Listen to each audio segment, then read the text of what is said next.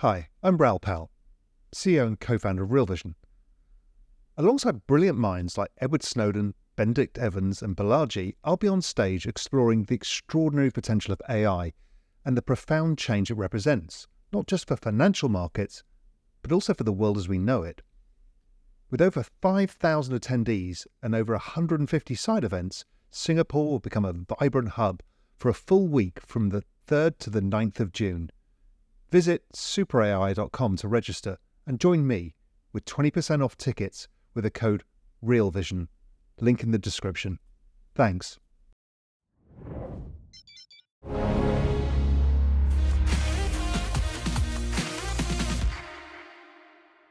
What happens when computers start having original thoughts? Hi, everyone. Welcome to the Real Vision Daily Briefing. For the last show of the year, we wanted to do something special. So we're unlocking part of the December Exponentialist conversation between Raoul Pal and David Matten. This monthly sit-down is part of the Exponentialist research service from Raoul and David that covers the fastest period of technological change we've ever witnessed in human history. In this 2024 outlook, they dive into the trends and companies that are likely to have the most profound disruption on society and the investment landscape. Buckle up. Welcome back to the Exponentialist, everybody. David and I get together once a month just to kind of pick through the big theme and where we are, because it's happening at lightning speed, go through some of the stuff we're learning as we go, and give you some pointers of where we're all going. So, David, good to see you, my friend. Good to see you, Raoul. How are you? I'm good. It's been another crazy busy month in the exponential age. It's like I've never seen anything like this. Yeah, I know we say this all the time. It's a bit boring to people, but it's true. I mean, it's the eternal refrain, strangely enough. It's the one thing that never changes as you approach the exponential age, that you just feel constantly like, oh my God, it's getting faster and faster. This is my favorite time of year because it's a chance to look back across everything, look forward to the year ahead. And yeah, when I do that, it really feels that, as much as we've had a shocking year in terms of progress and advance, 2024 really is going to be wild. And it's so much of what my tangible feeling right now is that so much of what we've been talking about these past 2-3 years is really going to bite in 2024, is really going to feel real to people in a way it hasn't so far. Yeah, I mean, if you just look back over 2023, we just started launching some of the AI. It started the summer of 22 with the launches of some of the stable diffusion images, stuff like that. And then it just went warp factor 10. Yeah. As GPT just went from GPT-3 to GPT-3.5 to GPT-4 to GPT-4 turbo nutty whatever, to digest images, create images, interact, and then building on top of Google and Facebook and Microsoft, all of their products, and then Facebook coming into the race. It's like it's bananas, and then the open source models coming into the space as well. That's just 1 year. Yeah, 1 year. I mean, you look back across the year, and it's just over 12 months since ChatGPT launched. That was November 22, but that feels like ancient history. I mean, looking back over the year and thinking, wow, that's essentially part of my review of the year, just about. It feels insane. That feels like another age now. We've lived so many lifetimes since ChatGPT came along, and we're now just so much deeper into all of it. And what's happening with generative AI has gone insane. But what's happening with what I tend to call real world AI is also, insane now. When you look at the way full self-drive is developing at Tesla, the Optimus robot now, we all saw the clips of it over the weekend, and how advanced it's become and how close it will be to walking into factories. Yeah, it just feels like we're on the cusp of monumental change, and it feels that way, or I'm convinced of that, even in a way I wasn't, 2-3 years ago. It just feels like we're so much deeper in now. Yeah, I'm also struggling because I think this through a lot as you do. And I think I can see sort of directionally where 2024 goes, maybe into 2025, because the foundations of all of this stuff is being laid. But by the time I look out to 2030, it's like a black hole because the advancements are going to be so large and the impacts will be everywhere with this kind of, foundational layer driving it, the compute, the energy, and the AI. And then everything that gets built on top of it is going to literally change every single aspect of our lives. So, what is your main thoughts for 2024? How do people get their heads around it? Yeah, I think you're right in terms of looking out to 2030. The scale and the complexity of this interconnected mega system we're building just defies comprehension. And we have to act accordingly. It's extremely difficult to draw forecasts out meaningfully that far. I mean, we can be directionally, we can be intelligent about where we're heading directionally, but what the world will look like in 2030, I totally agree. It's extremely difficult to think about. In terms of next year, my overriding thought, like I say, is that this is 2024 is the year the exponential age really manifests and feels real in a way it never has before. And I say that because you see the seeds of that being sown right now, and you see the signals of that around us right now. And we can talk through some of them, but across space, so many of the technologies we talk about, space, robotics, AI, blockchains, which I know we'll get into, you feel this becoming real or tipping even into the mainstream in a way it's never done before. So 2024 for me is a pivotal year when it comes to the exponential age, and just such an exciting year for our community. Because look, if we've just launched it, dare I say it, we launched it at exactly the right time. And if you've joined at such an exciting moment to begin this journey with us. And we're at the foundation layer right now. The first couple of essays really built some big models, some foundational understanding. And we're just going to take off next year into this incredible journey. And let's be honest, we're going to be like sprinting to keep up with what's happening around us while trying to continue to build these big models that deepen our understanding of what's going on. Yeah, I think so. So let's talk about some of the key things. So let's talk about AI, because that's kind of the big daddy, the thing that's accelerating. Well, one of the key things that's accelerating. We saw some interesting stories. One was that ChatGPT-4 had dumbed itself down over Christmas, and they found there's a seasonality that it had learned from humans, that it becomes less productive at certain periods of time and more productive over others, which is fascinating. Yeah, I mean, yes, I mean that at least is the leading theory, that deeply embedded in the training data is the idea that you just don't work quite as hard over Christmas and you take a break, and it seems to have picked up on that, and that's just another manifestation of something we talk about often, and we often talk about as a kind of fault. That these AI models reproduce bias or prejudice in their training data, but we need to be alert to that and do things to mitigate it often. But there are other ways that it's going to be a really powerful facet of these models. I mean, taking the serious underlying point here, their ability to sort of absorb human culture, if you like, in that way, and human preferences, and reproduce them, will also be useful to us sometimes. This is a really weird one, but no one's come up with any other good reason why it seems to, and it really does seem to be kind of taking the month off. Yeah, because it was starting to get lazy, and so I don't want to do that task. Yeah, it's like, yeah, no, can you just go and read the documents yourself, and like just things it's never said before. And then, I mean, that just puts me in mind of the way these models also are, and you see ChatGPT changing over the year in terms of what it's willing to do and the guardrails placed around it and some of the politics around that.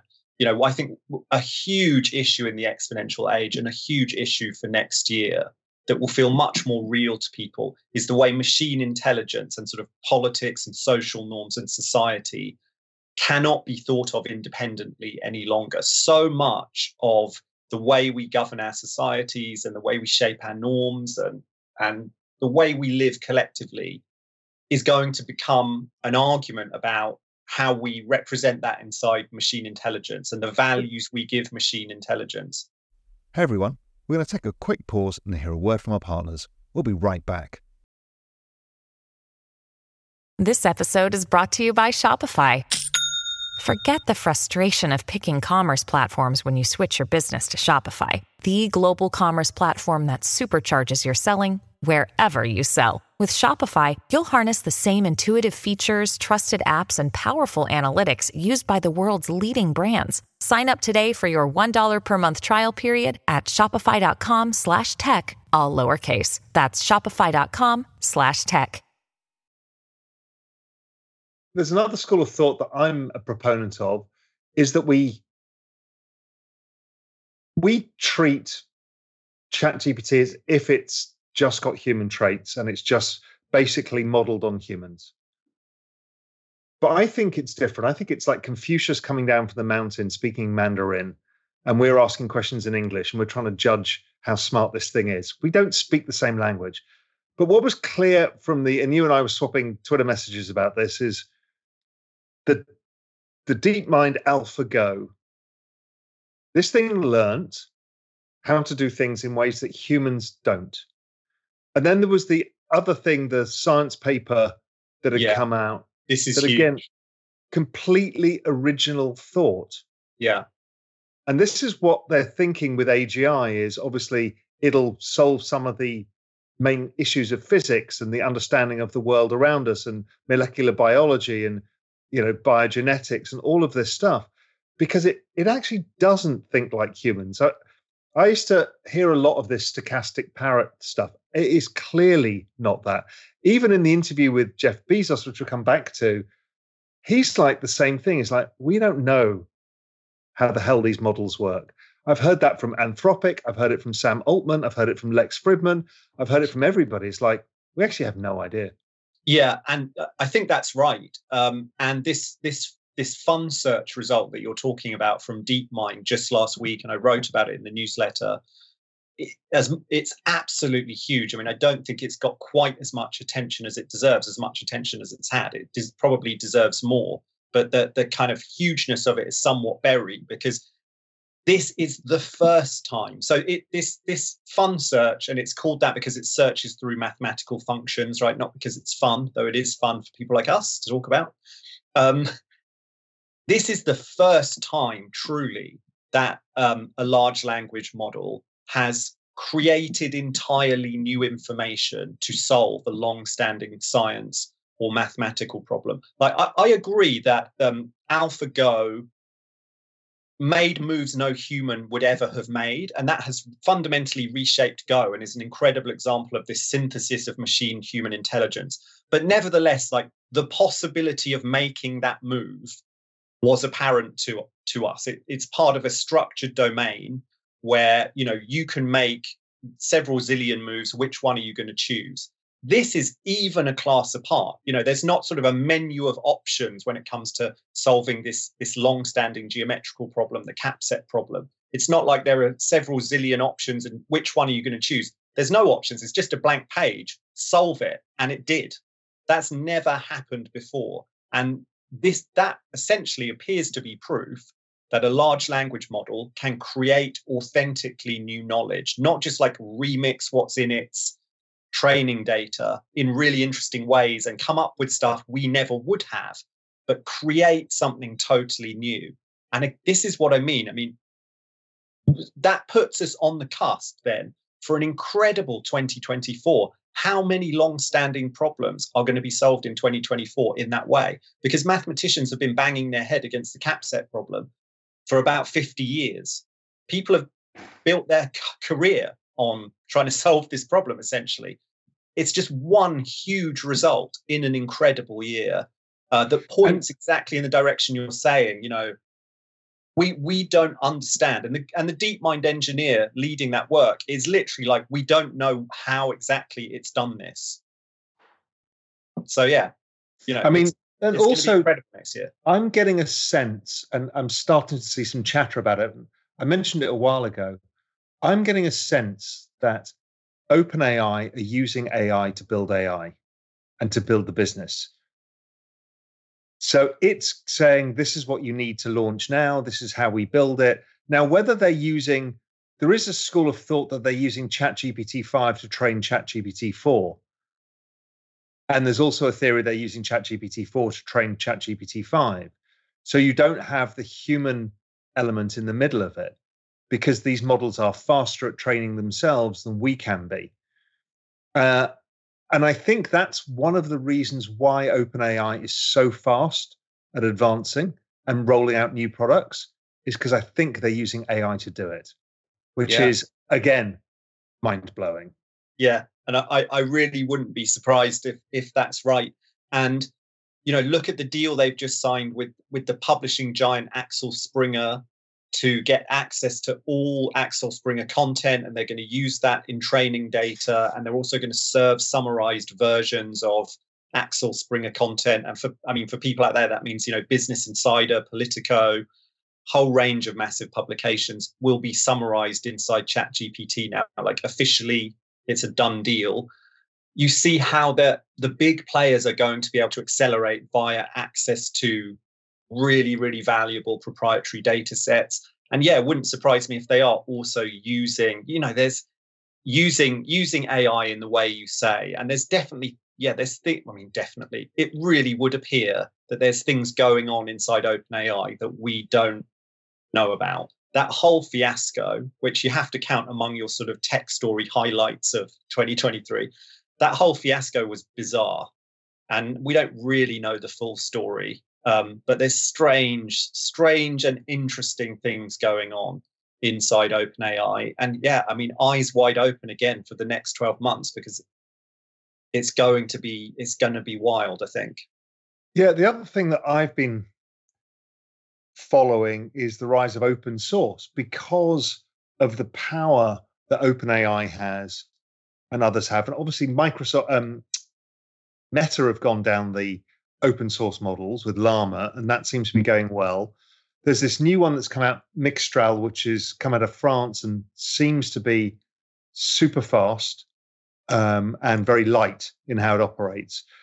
But the one that really interested me was, I just saw a couple of days ago something called Dolphin, built on Mixtral, which is an unguarded AI. Because I'm getting frustrated now with how guarded OpenAI ChatGPT is. You can't ask it any question without it giving you a disclaimer or shutting off the information to you. When it first came out, you could ask it amazing medical questions and it would do diagnosis, do all this stuff, and they've shut all of that down. So it's very interesting to see the rise of these completely open, completely uncensored models. And because they're open source, they're difficult for governments to regulate, which I think is another battleground. Yeah, well, exactly that, and that's exactly what I'm talking about when I talk about sort of in 2024 and beyond, AI is politics and politics is AI. I think, yes, I feel exactly the same way about ChatGPT. It relentlessly it feels like a sort of scolding school teacher. You ask it a question, it gives you a long disclaimer and sort of tells you off about this and that. I think that sort of open source AI for the people movement is really, really interesting, and that we're going to see a strong push to empower people with essentially their own models that they can tune as they wish, that are essentially unguarded, that they can use as they wish. And that fills me with some sense of hope and optimism that, this incredible machine intelligence revolution can be, if we let it, a ground up sort of empowering moment rather than a kind of top down imposition on people. because I'm endlessly fascinated by the history of the personal computer and the history of the internet. I mean, like you, I think it's fair to say I'm in many ways a historian, though I spend my time thinking about the future. That only makes sense in the context of understanding the past. That's something fun. I mean, we can talk more about that one day, because that's an interesting story of its own. The personal computer and the internet were intended to be, well, there was a dream of huge personal empowerment through those technologies. And in some ways that's come true, in some ways it hasn't. And I think with machine intelligence, we're going to see the same thing. We're going to see that battle between personal empowerment and sort of top down. Hey everyone, we're going to take another quick break and hear a word from our partners. We'll be right back. Alongside brilliant minds like Edward Snowden, Benedict Evans and Balaji, I'll be on stage exploring the extraordinary potential of AI and the profound change it represents, not just for financial markets, but also for the world as we know it. With over 5,000 attendees and over 150 side events, Singapore will become a vibrant hub for a full week from the 3rd to the 9th of June. Visit superai.com to register and join me with 20% off tickets with the code REALVISION. Link in the description.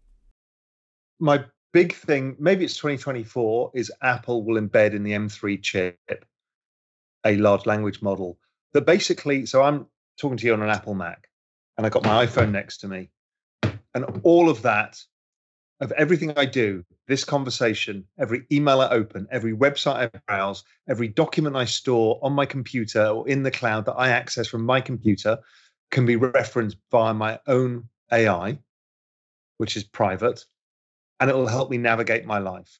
And we're just starting to see the rise of AI embedded on phones. So they're not on the internet, not like my ChatGPT on my phone. The models are actually on your phone. So you don't need the internet there. But I think that's a tip for me, is that's where Apple is going. And that will change the game yet again, because nobody else has the hardware to do it. Now, Google will do some in Pixel in the phone, but it's just not the same complete suite of everything. All the music, every photograph you've got, every single element of your life, you can have an assistant for. Yeah. And I think that will make this feel so much more tangible to billions of people, because, Apple have a position in how many ever billion pockets around the world, right? People put their hand in their pocket and they pull out an Apple device, billions of them. And exactly as you say, they've been working on these edge AI chips. They've been putting AI chips in devices for a few years. They have incredible AI capability on device that is essentially not really being deeply used right now. And the obvious move that they must make at some point is to put a self-contained large language model on device, and just do what most people would call just revolutionizing Siri, and this taps back to again, one of my long-standing obsessions, virtual companions. You're gonna have an AI conversational entity, a companion on your device that you talk to endlessly, that knows everything about you, that knows all the content you love, all your exactly as you say, your photographs, where you need to be, but goes beyond transaction and functionality, is really a sort of counselor to you and a sort of philosopher and guide. And when that drops on hundreds of millions or billions, you're training it on every single thing that you ever say on every Zoom call, every email you write, every tweet that you write, everything that you read, it knows you better than you know yourself. Exactly. And you see Meta, if we want to talk sort of in a kind of inside industry talk for a minute, you see Meta playing for the same space with this range of AI characters that were launched at Meta Connect a few months ago. But I think we've said before, I just find those a bit strange because they're based on celebrities, and you don't really want to talk to. I think I've alluded a few times that I've been playing around with, and it's now publicly launched, not mine, but Delphi .ai, I believe it is. They have been building personality-based bots where, Balaji has uploaded all of the content plus kind of content of stuff that formed his opinions, books and other stuff. And so then you can have a conversation. And I've been testing. I mean, I can have a conversation with myself verbally in my own voice. And it's not long before it goes to video. And so it changes the creator economy, the expert economy, and all of these things. Because you could have Huberman as your personal wellness guide. Yeah. You can have Raoul as your personal finance guide. You can have, that's what's coming, and that's 2024 writ large. You'll see a huge rise of these things. Yeah, I think that's right, and I think it will really feel real to people when Apple make their move. And it also puts me in mind of one of my real highlights of 2023, which was that Harvard and Stanford paper where they created AI agents inside large language models, essentially simulated personas. So you had 25 different simulated people, and they threw them into this virtual town called Smallville and gave them the aim of organizing a birthday party, and just pressed go on that and just watched all this emergent social behavior. So, people started talking to one another, buying balloons for the party, planning invitations, asking each other out on dates. We're going to see AI agents take huge steps forward in 2024. And again, it's so deeply exciting, because what you have there is a little simulated society. And when we can scale that up, and we have the compute to scale that up, and you can simulate like tens or hundreds of thousands of people inside these environments, that's going to blow apart consumer research. Practical element, I saw on Twitter yesterday, there's like a 20-year-old kid fucking around with a bunch of AI agents. He built an agent for portfolio management, an agent for reading corporate statements, an AI for put together all the component parts of what you need to become a financial analyst. And these AIs work together. These agents work together. So one goes and reads the thing. It gives the information to the other one. The other one asks it questions. Hey, can you go back and check this? It then builds out. By the end of it, there's a writing AI that puts the whole lot together as a research report. And that's using these different agents to do different tasks. And again, people aren't really aware of this stuff, but that's where a lot of the applications layer will come from, is the building of agents on top of each other. I think that's right. And I think exactly as you say, people don't, AI agents is sort of nerdy enough for it to be way under the radar for most people. But I think in 2024, that again, that will really bite in ways that people find really tangible and surprising, and it's like an oh fuck moment. And look, OpenAI surely see that 2024 is the year that they have to make serious commercial inroads, and they have to really start to commercialize this technology and really demonstrate to industry that it can be profoundly useful. So I wonder if we'll see them really pushing and experimenting when it comes to agents, because it's those kinds of AI agents that are going to allow large corporations and other organizations essentially to automate a lot of tasks. And then that pushes us into, of course, really interesting and difficult social territory, because you're talking about replacement of human labor.